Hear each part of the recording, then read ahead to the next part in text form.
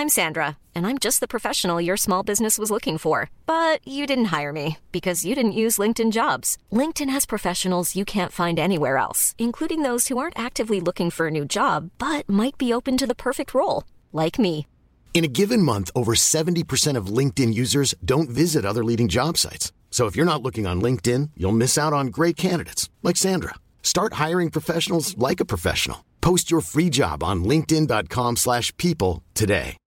Millions of people have lost weight with personalized plans from Noom. Like Evan, who can't stand salads and still lost 50 pounds. Salads generally for most people are the easy button, right? For me, that wasn't an option. I never really was a salad guy. That's just not who I am. But Noom worked for me. Get your personalized plan today at Noom.com. Real Noom user compensated to provide their story. In 4 weeks, the typical Noom user can expect to lose 1 to 2 pounds per week. Individual results may vary. Burrow is a furniture company known for timeless design and thoughtful construction, and free shipping, and that extends to their outdoor collection. Their outdoor furniture is built to withstand the elements, featuring rust-proof stainless steel hardware, weather-ready teak, and quick-dry foam cushions. For Memorial Day, get 15% off your Burrow purchase at burrow.com/ACAST, and up to 25% off outdoor. That's up to 25% off outdoor furniture at burrow.com/ACAST.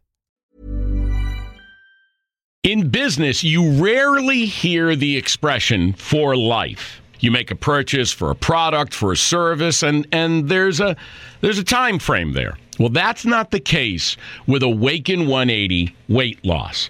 Allow me to explain. You know, a year ago, I started with Awaken 180 weight loss and had incredible success losing weight. But you can lose all the weight in the world and not keep it off. And what good is it? That's why I have support for life from Awaken 180. Yeah. I mean, I go back for check-ins and make sure everything's going smoothly. But if I ever had a problem, the counselors are there to get me back on track. Why don't you do what I did and call for a consultation? 844-346-1800. 844-346-1800 or go to awaken180weightloss.com. The CBS Radio Mystery Theater presents...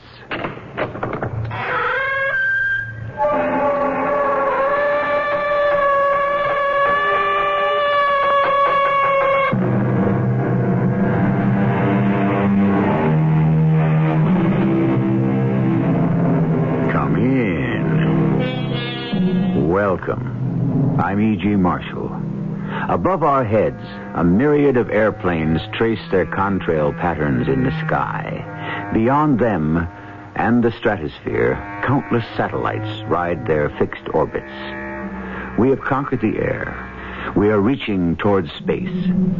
But on a globe, 4/5 of which is covered by water, beneath the surface of the restless sea lies the real unknown. This story will take us there. I've made up my mind, Steve. It's up to you to decide. What's to decide? Count me in, Mr. Hunter. That's what I need to hear. Oh, one more thing. The name is J.C. Partners. Can't be strangers. We lived through this one, we won't be. Anything this big, one way or another, none of us will ever be quite the same.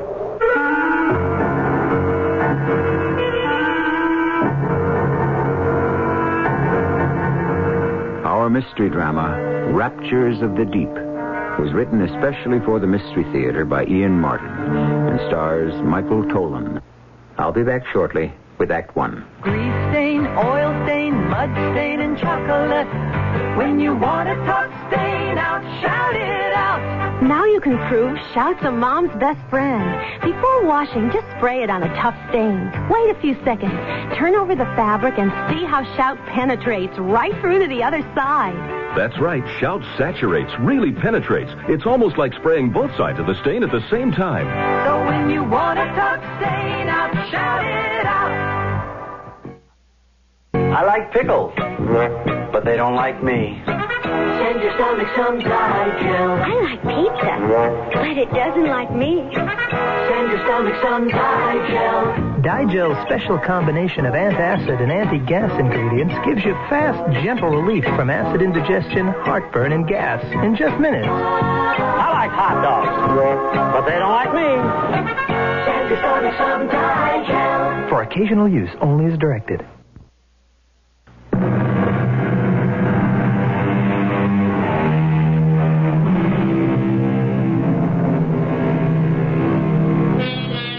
There is a vast difference between the mysteries of the sea and those of the infinite space beyond the envelope of air that surrounds us. In space, man must cover vast distances by machine to delve into the unknown. Under the sea, machines can travel and observe, but there is so much terrain, so much life, and movement is so limited that eventually only man himself, unencumbered, is the ultimate explorer, the diver, and in particular, that special breed of men, the scuba divers. Hey, Cobb, you old son of a gun, the Marines have landed. Get your butt off that helicopter and report for duty. Where's your gear? Johnny, the pilot's going to dig it out for me. It's stowed in the tail. There's no time. This is a big one. You can dig out your own gear. I'll help you with it. I got a car waiting, and I'm driving you straight to the Pandora. The what? Pandora. That's the name of J. Calvin Hunter's ship. Ship? You can decide if you want to call her a boat when you see her. By me, the Pandora's a ship. The dame who opened up the box and let all hell loose. That's her. Well, why would he want to call his yacht that? Better ask him. I don't know. It smells like trouble. When have you and me ever got into anything else? This one, we'll never forget. The name is Steve Carr, but it didn't start out that way. The real name, the ethnic one, is Stefanos Karalis. Both my mom and dad are from Greece, and I still speak Greek as well as I do English. Me and Cobb Straker were in the Navy together, frogmen, and after we got out, we went into the salvage business.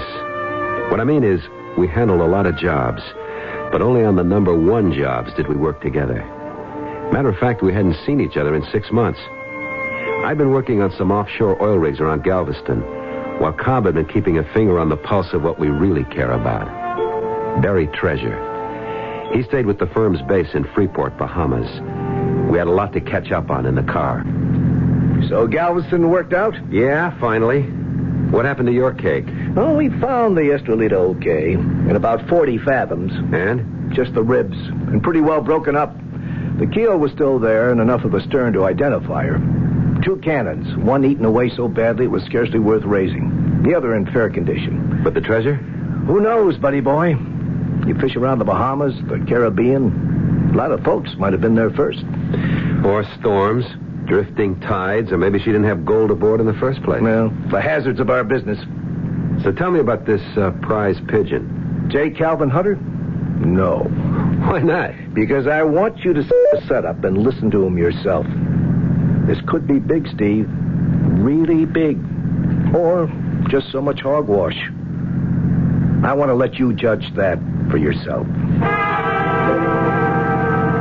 We hadn't far to go to the wharf where the Pandora was moored. Cobb was right. This was a ship in every sense of the word. She was almost 200 feet overall, beamy, and for sure well over 2,000 tons. One glance at her silhouette told me she had every kind of device to handle deep diving, and the equipment to go with it. I felt a tingling anticipation. I could sniff an explosive future. We parked the wagon and unloaded my gear. Mr. Hunter was waiting for us on the fantail. He was taller even than Cobb, but thin, all whipcord and steel. He had eyes like bullets that shot out from under heavy, dark eyebrows. You made good time. This is Steve Carr, Mr. Hunter. He's almost as big as you are, Cobb. Not quite, sir. How do you do? Welcome aboard the Pandora, sir. Sit down. Well, now, did Cobb brief you on what all this is about? No, sir. He wanted to let you tell me yourself. So you could make up your mind whether or not I was a nut or not, I didn't say that, sir. No, I did. And I'll lay you 100 to 1. Cobb did also. It's a beautiful ship, Mr. Hunter. Well, it ought to be. Cost enough. But it's going to pay for itself one of these days. Why do you call it the Pandora? Because once I decided to have her rebuilt, I really opened up a can of worms. Cost me 10 times the original estimate before it was finished. A regular Pandora's box of troubles let loose. I was beginning to think she was jinxed. Then why saddle her with the name? It suited my whim.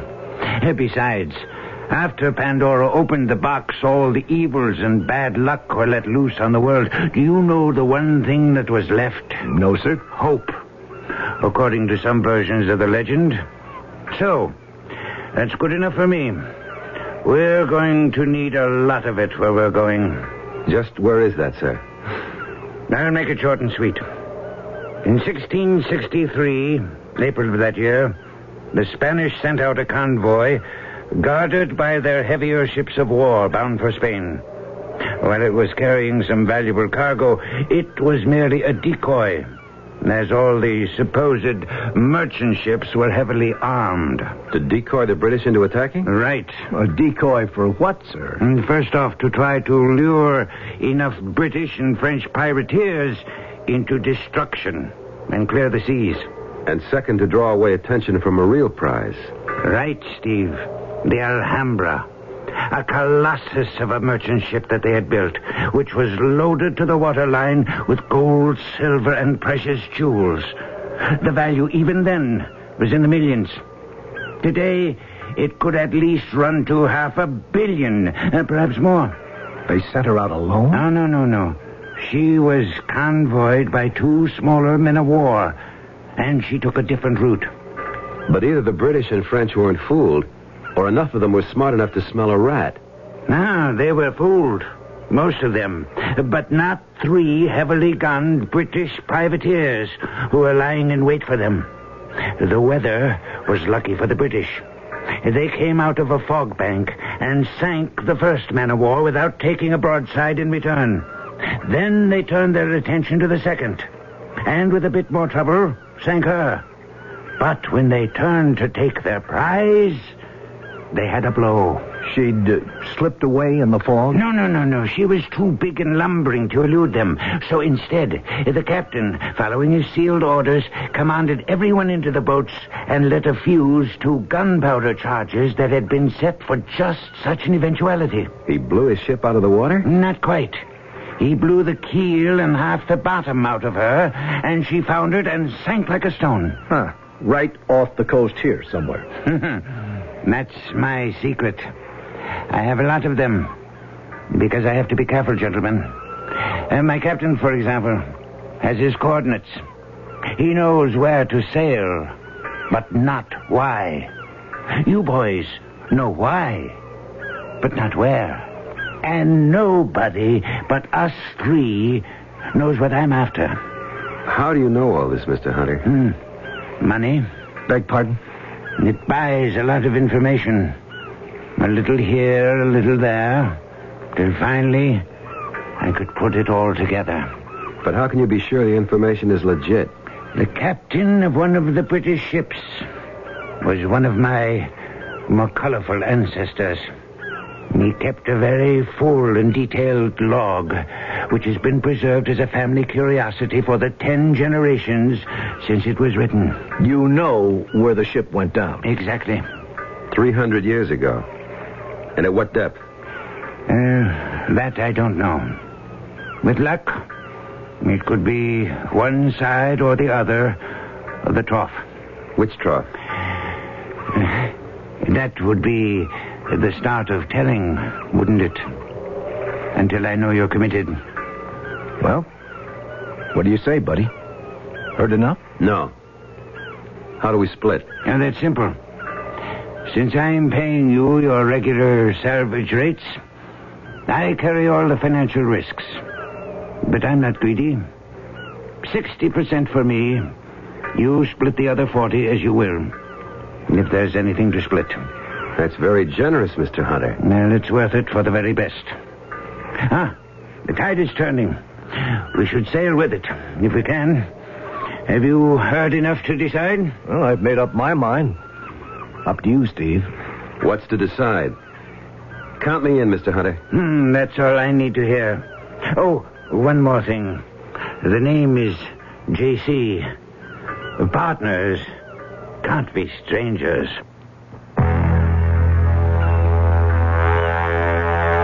Hey, Steve. Yeah? You know where we are? Well, I can look at the sun. I don't have instruments. Roughly the eastern Atlantic, not too far south. Yeah, but where are we headed? The man told you. His secret. We're the ones have to dive. You said it. How deep? You mean free or with heavy equipment? If we're going to explore, you know it has to be free. How deep can you go? What's the record? 400-something feet? You can't work there. What's the problem? Like right now, I think we're over the eastern trough. What, 4,000 meters, maybe 3 miles. You want to dive that? He's got that little bathysphere we're lugging. That's for observation, a gimmick. You can't salvage anything with that. You know what I'm thinking he's counting on? The Atlantic Ridge? Check. The Azores, the Canary Islands, something like that where the ocean bottom is within reach. Wherever that is. Maybe we'll turn up the lost continent of Atlantis or something. Who knows? Well, it's worth a whirl. At these prices, any day. What have we got to lose? Hold it. What's that? They cut the engines.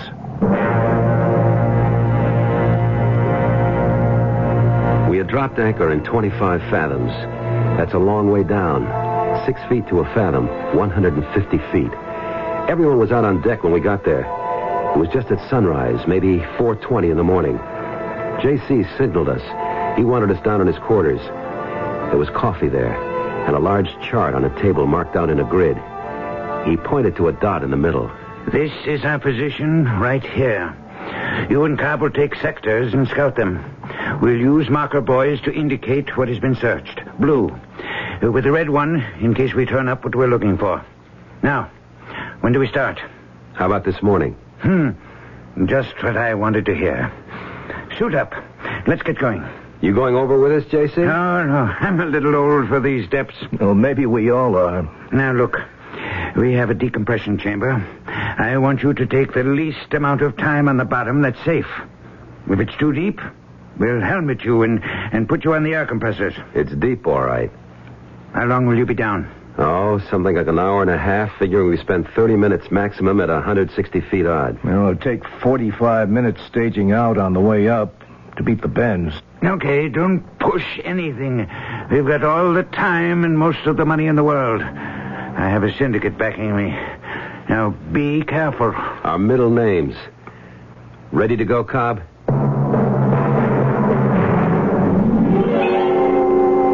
I went off a ladder from the scuppers and hit the water. I went down fast because I was heavily weighted. And going this deep, you don't want to waste time. I used the knotted guideline to help pull me down. The line was 175 feet long. It didn't reach all the way to the bottom.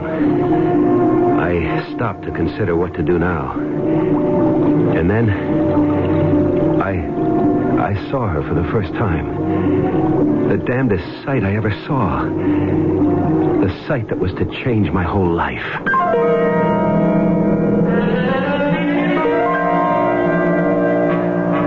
What does a young man see in the ocean at nearly 30 fathoms deep that will change his life? And whatever it was, what does the term her mean? A female of some species? Or a female of the species? A woman? And if so, what kind of woman in the depths of the ocean? I'll return shortly with Act 2.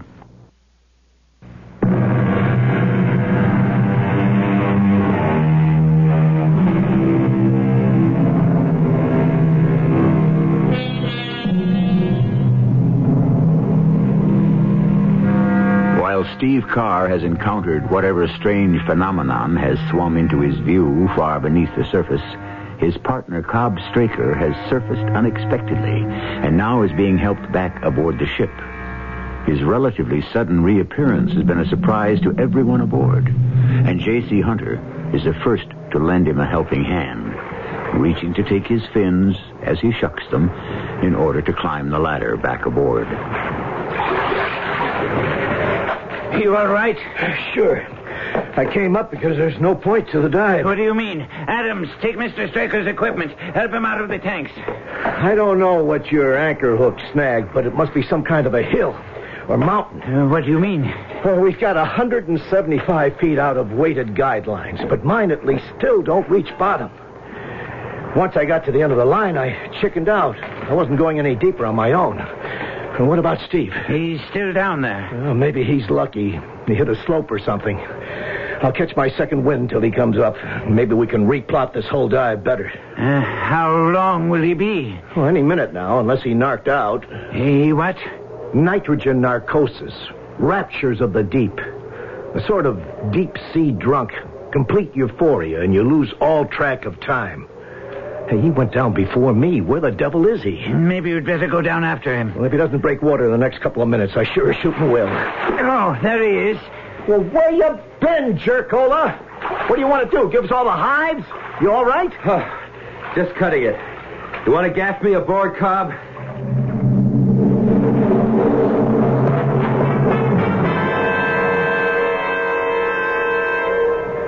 Cobb, did you go all the way down? Right to the end of the line. See anything? No. I just knew that any further and I was out of my depth. You didn't see her? Who? The girl. In the sort of flowing robes.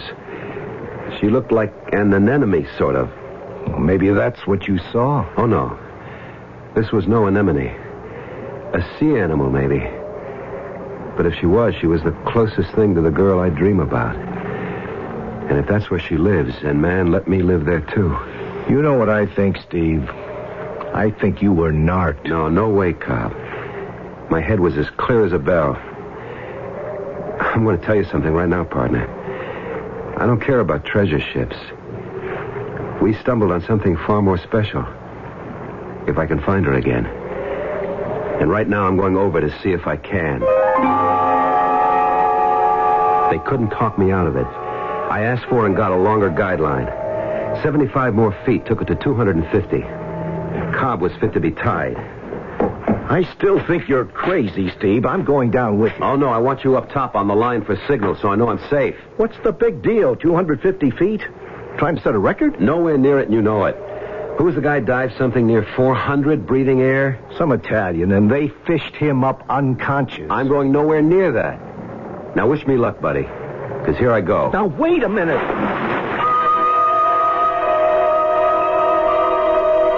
I went down the guideline, hand over hand, like a circus flyer climbs to the trapeze platform. I wanted every minute I could have on the bottom, if I ever got there. Or wherever I ran into her again, if I ever did. But outside of the beam from my torch, everything was as black as being locked in a closet. Where is he, Cobb? Last signal he gave me was at 225. Fruithead, it's too deep for free diving. Signal him to come up. Well, what do you think I've been doing? Hold it. He just reached the end of the line. Well, at least he ain't going no further. I don't know how long I hung there. But at last I gave up. It was too dark to think of leaving the line, not without some ground underneath to read. I signaled I was on my way up. But before I could even start, they swam into the range of my light. I never saw anything like that. Man-shaped. Only they were scaled all over like fish. Not only did they wear foot fins, but their hands were the same. Their heads looked something like birds, with a sort of beak and the face scaly, too. There were too many to count, and they swam as swiftly as dolphins. And in back of them was the girl. The girl I'd seen before. In the flowing robe and the swirling hair. I had time only to send an urgent signal up the line before they swarmed over me. What is it, Cobb? I don't know. Alarm signal. Something's wrong. I'm going over and down there. Stand by the line. Keep your hand on it. One jerk means everything's Jake. 2 steady jerks, repeated, means we're on our way up by stages. 3 sharp jerks, repeated or not, means you better have the decompression tank ready when we pop out like corks. You got it? I have it. What do you suppose he's running to down there? J.C., there are so many mysteries in the black beneath that green cover. Who could even attempt to guess? Two of the scaly porpoise things grabbed me by the arms and tore me away from the line. They were incredibly powerful, and I was helpless to resist. They started on a plunge deeper into the ocean on the command of one of them who seemed to be in charge. It was then my guardian angel acted, stopping them imperiously. Suddenly, in my confused state, I realized they were speaking to each other, quite freely. I could hear the sound of their voices and the words. But even more unbelievable, I could half understand them. They were speaking a strange, old-fashioned kind of Greek. No, Stanislaus, you cannot take him deeper. He has invaded our territory.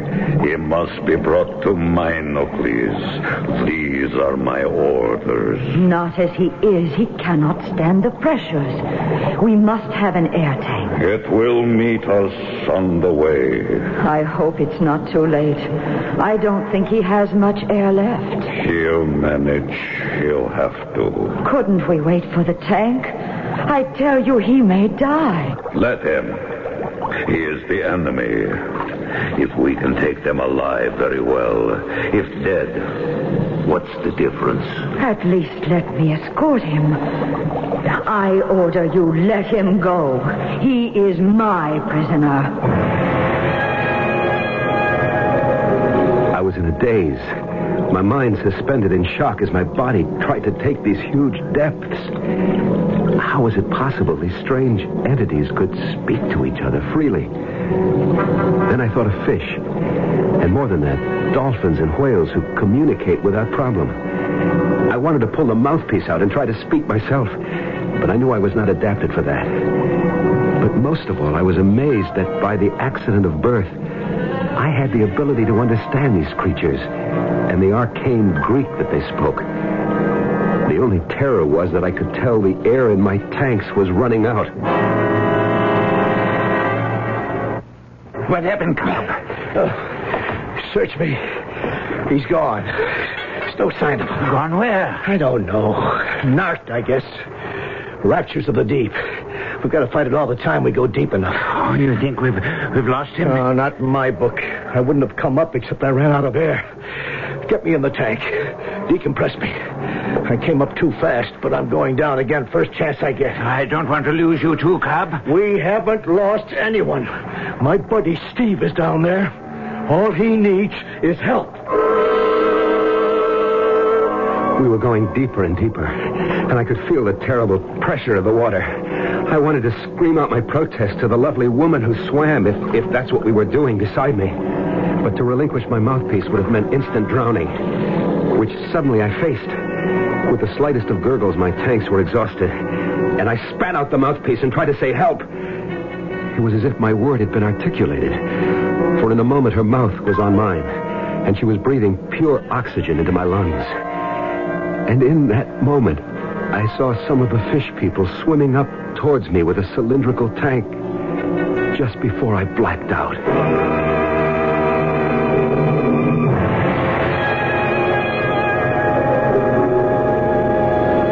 When I came to, I was lying on a kind of couch on the inside of the tank, and beside me was the girl, woman, the apparition or whatever she was.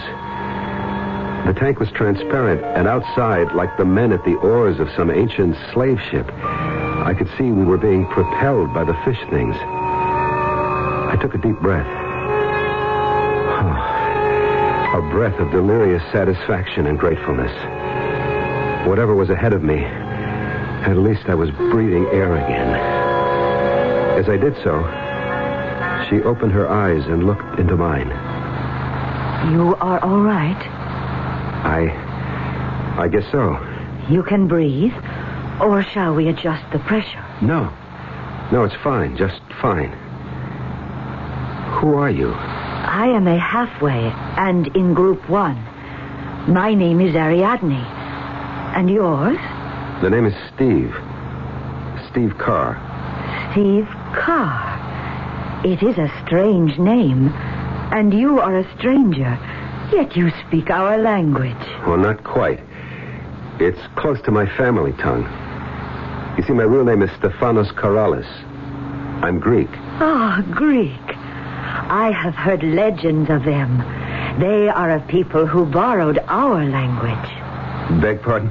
They came in ships, so the great book says. But we drove them off and sank them in the sea. But some, it is recorded, escaped. And they stole our language and our culture. What culture? The one you are being brought home to. Oh, how I hope you can survive. Don't worry, I'll make the attempt. But what am I going to survive to enjoy? You do not like me? Lady, that's beside the point at the moment. Where the devil are you taking me? To my home, and the home of my fathers. To my country. To Atlantis.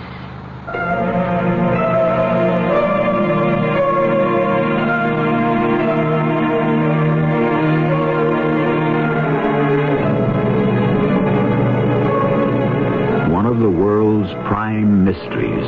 Is it possible that here is the answer to that mythical island of Atlantis that was, in ancient times, believed to have existed in the Atlantic Ocean? Could someone in our modern times actually have found his way to that fabled land? I shall return shortly with Act 3.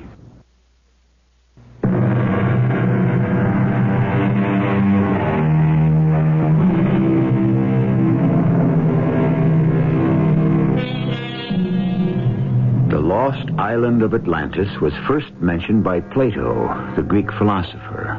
Later, in the 1st century before Christ, Solon, the father of law, reported that he was told of it by an Egyptian priest who said that it had been overwhelmed by an earthquake or a shifting in the world's crust, that it had sunk in the sea 9,000 years before his time.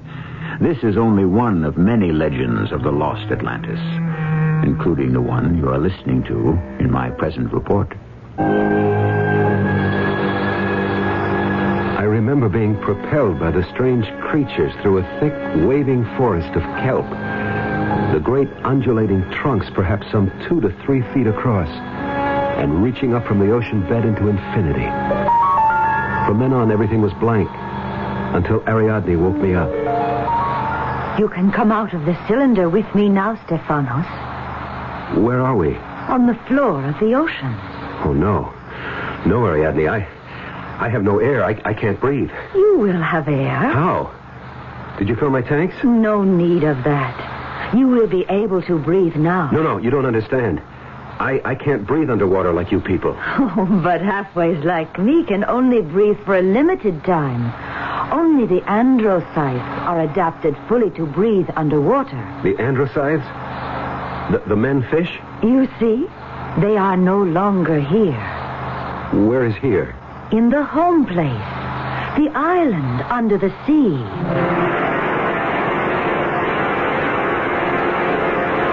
I looked through the transparent sides of the cylinder, and I couldn't believe it. A whole city covered the top of this giant floating island on the floor of the ocean. People were walking freely, chatting. The women dressed in flowing garments. The men in kilted skirts, their feet in sandals. I was back in the midst of a civilization older than Christianity and the Romans. Heaven only knows how many thousands of feet below the surface of the Atlantic. Ariadne now took me by the hand, and together we slipped out of the door that served as entrance or egress from the cylinder. Don't look so terrified, Stephanos. There's plenty of oxygen. Try. Hey. Well, all right. That's beautiful, but where does it come from?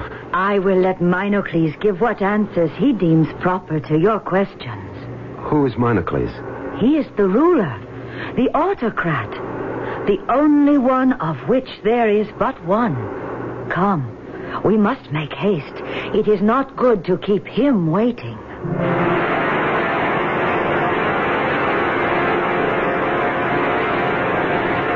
I have brought the outsider, Minocles, as you commanded. Bring him forward, that we may talk. Welcome to Atlantis. What is his name? Stephanos. He is Greek? I know of Greece. You came in your ships and we sank them. When was this, sir? Time for us is different than it is for you. In your terms, let us say in centuries. Perhaps 12,000 of them ago. 12,000? More or less. Before the sea closed the waters of its doors above our heads and we became the lost Atlantis. What happened, sir? You may call me Minocles. I do not know this other word. Was it an earthquake? At the end, yes. A convulsion of the earth that plunged us forever beneath the water.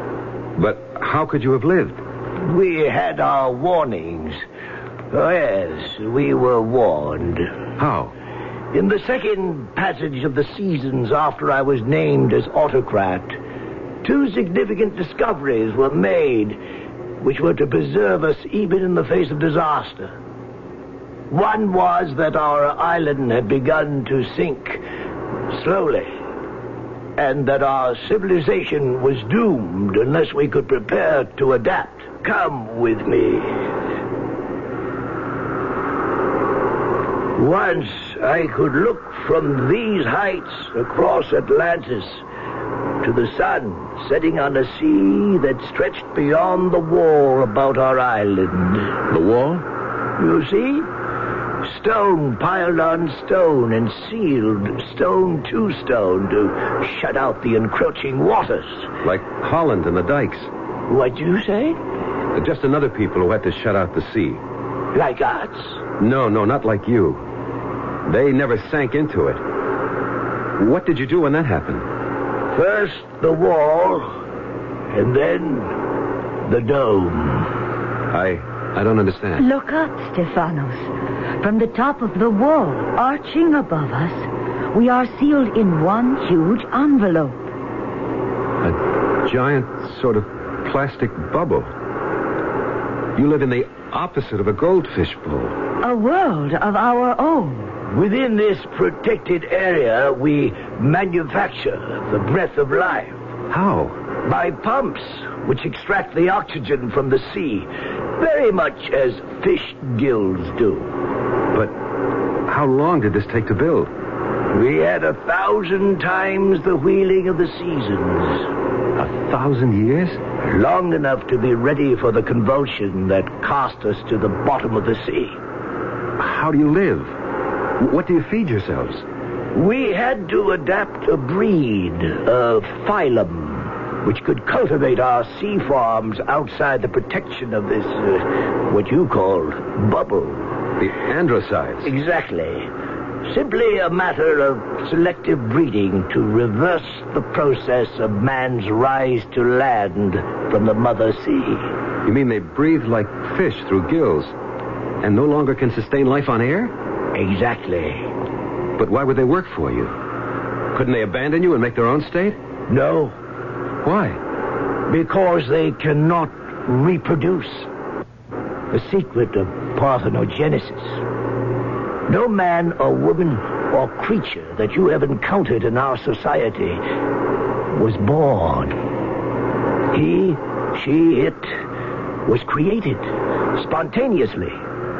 The fabric built from some living cell taken from another. Cloning? What is that word? It means taking a cell from any given body, man or woman, then introducing it into the ova of a woman from whom part of the nucleus has been removed, and producing, after full term, a mirror image of the person from whom the cell was taken. Substantially correct. But that's a recent discovery. In your world, perhaps. It was a technique we perfected nearly 600 generations ago. You must learn to live with it. What does that mean? You are a fresh impetus for us. You bring new ideas and knowledge of wider horizons. Since you are to be with us, we must have you duplicated. as soon as possible. My protests were waved away by the imperious Minocles. And in spite of Ariadne's attempts to calm me down, I was finally dragged away by a swarm of guards. The prison room in which I was confined was classic. And its dampness worried me because it brought back too vividly the immense pressure of the sea all about this relatively tiny bubble of air in the midst of the vast oceans of the sea. I don't know how she managed it, but Ariadne came to me. Ariadne. Shh. Not so loud. How did you get here? I have privileges. I am a halfway, but there is royal blood in my veins. What are we going to do? Do? I can't fit in here. How can I? You can. After the operation tomorrow, you will go to adaptation training and become a halfway like me. And you will be reproduced. What operation? To sterilize you. To what? I won't let them. But why not? If you are to be among us, we cannot have someone who can reproduce at will. It would tear apart the whole fabric of our lives. I don't want to do that. I can't be part of what you are, Ariadne. What else can you do? I can go back.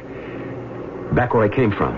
The autocrat would never allow you to do that. Then you must help me escape. How?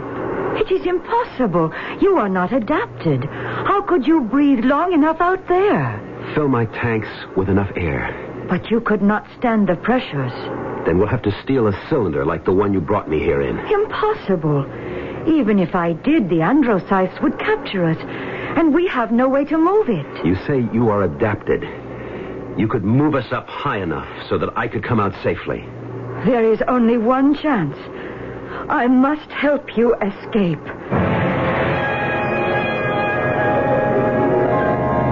The details of the escape don't matter. Somehow we got away and started up towards the surface. And we're lucky enough, or Ariadne was smart enough, that we didn't encounter any of the fishmen. Unerringly, she led me back to the spot I had left. How long ago? And there was my weighted rope, its knots climbing towards the surface and my world. I had my arm about her waist, but suddenly she squirmed free, and she spoke to me, while I was helpless to answer. Goodbye, Stephanos. I wish I had been born as you were. But we are from different worlds, and there is no bridge between them. Only let me say one thing. I have something to take away with me which makes me different. Makes me an individual in a world where such a thing does not exist. I am glad I knew that, even if only briefly. Goodbye, Stephanos. She darted away from me so fast I couldn't follow. Her loose robes billowing like a flower. I couldn't have followed her anyway, because suddenly the androcytes were all about seizing her and dragging her down. Some of them came for me, and I had no choice but to drop my heavily weighted belt and shoot to the surface in a haze of bubbles. Exploded out of the ocean as if I'd been a champagne cork. Cobb, there he is. It's Steve. He came up without being decompressed. Get that chamber ready.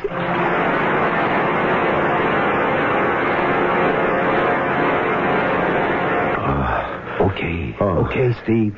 Take it easy. No, I've got to follow her. To save... Where am I? You're in the hospital, Steve. And I'm your buddy, Cobb Straker. And you just about copped it, friend. I've got to get back. I got to get back. Steve, you ain't going nowhere. Not if I have to sit on you till you come out of all of this. But Ariadne... The dame, sure. Lost Atlantis, sure. You got to be kidding, man. Steve, sooner or later, you've got to face up to it. You zonked out down there. You were narked. The raptures of the deep. You said it, Steve, not me. But that's all it was.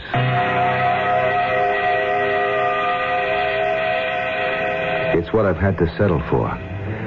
Leave it at that or end in a funny farm. But the memory of it, and of a girl named Ariadne, Her hair and her loose garments stirred by the water as if they were the petals of a sea flower, will haunt me all my life. We never did find J. Calvin Hunter's treasure, but I found my own. I only wish I could have kept it.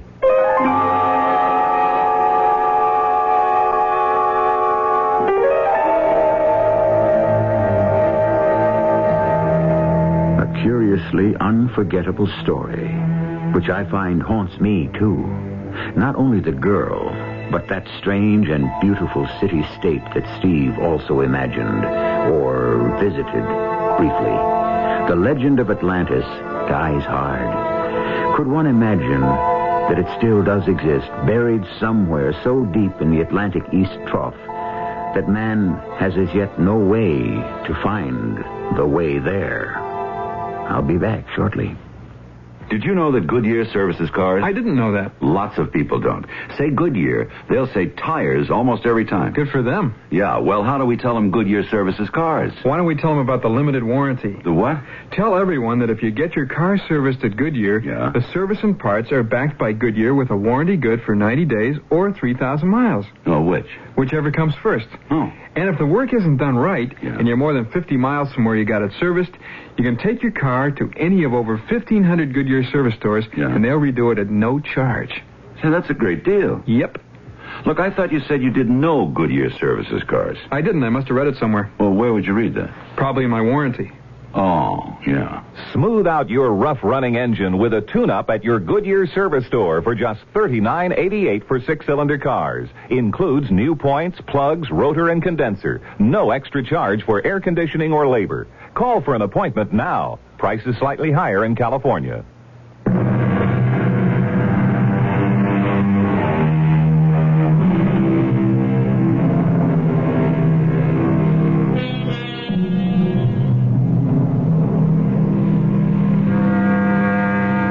Recently, I read that Steve and Cobb had traced the drifting of a long-sunk Spanish galleon, and that all along the path had come up with gold and artifacts worth a king's ransom.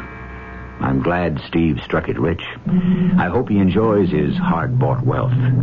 I wonder if he would exchange it for that other treasure he found, or thought he found.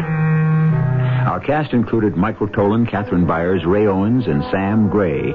The entire production was under the direction of Hyman Brown. And now, a preview of our next tale. Who's Marla? You wouldn't understand. You could explain it. You wouldn't believe it.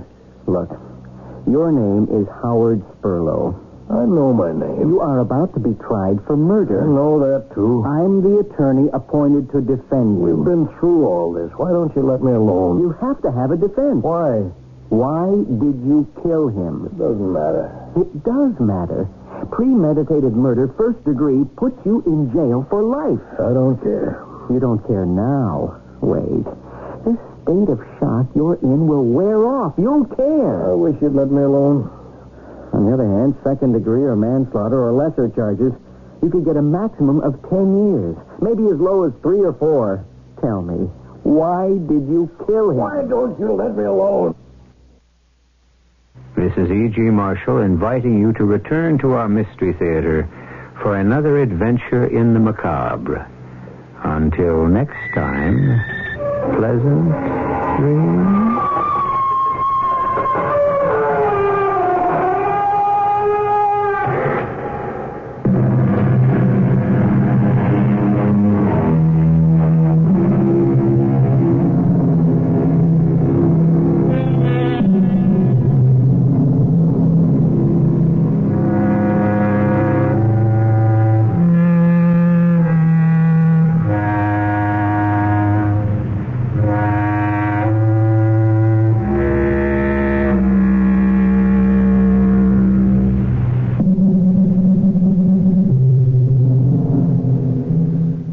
In business, you rarely hear the expression for life. You make a purchase for a product, for a service, and there's a time frame there. Well, that's not the case with Awaken 180 weight loss.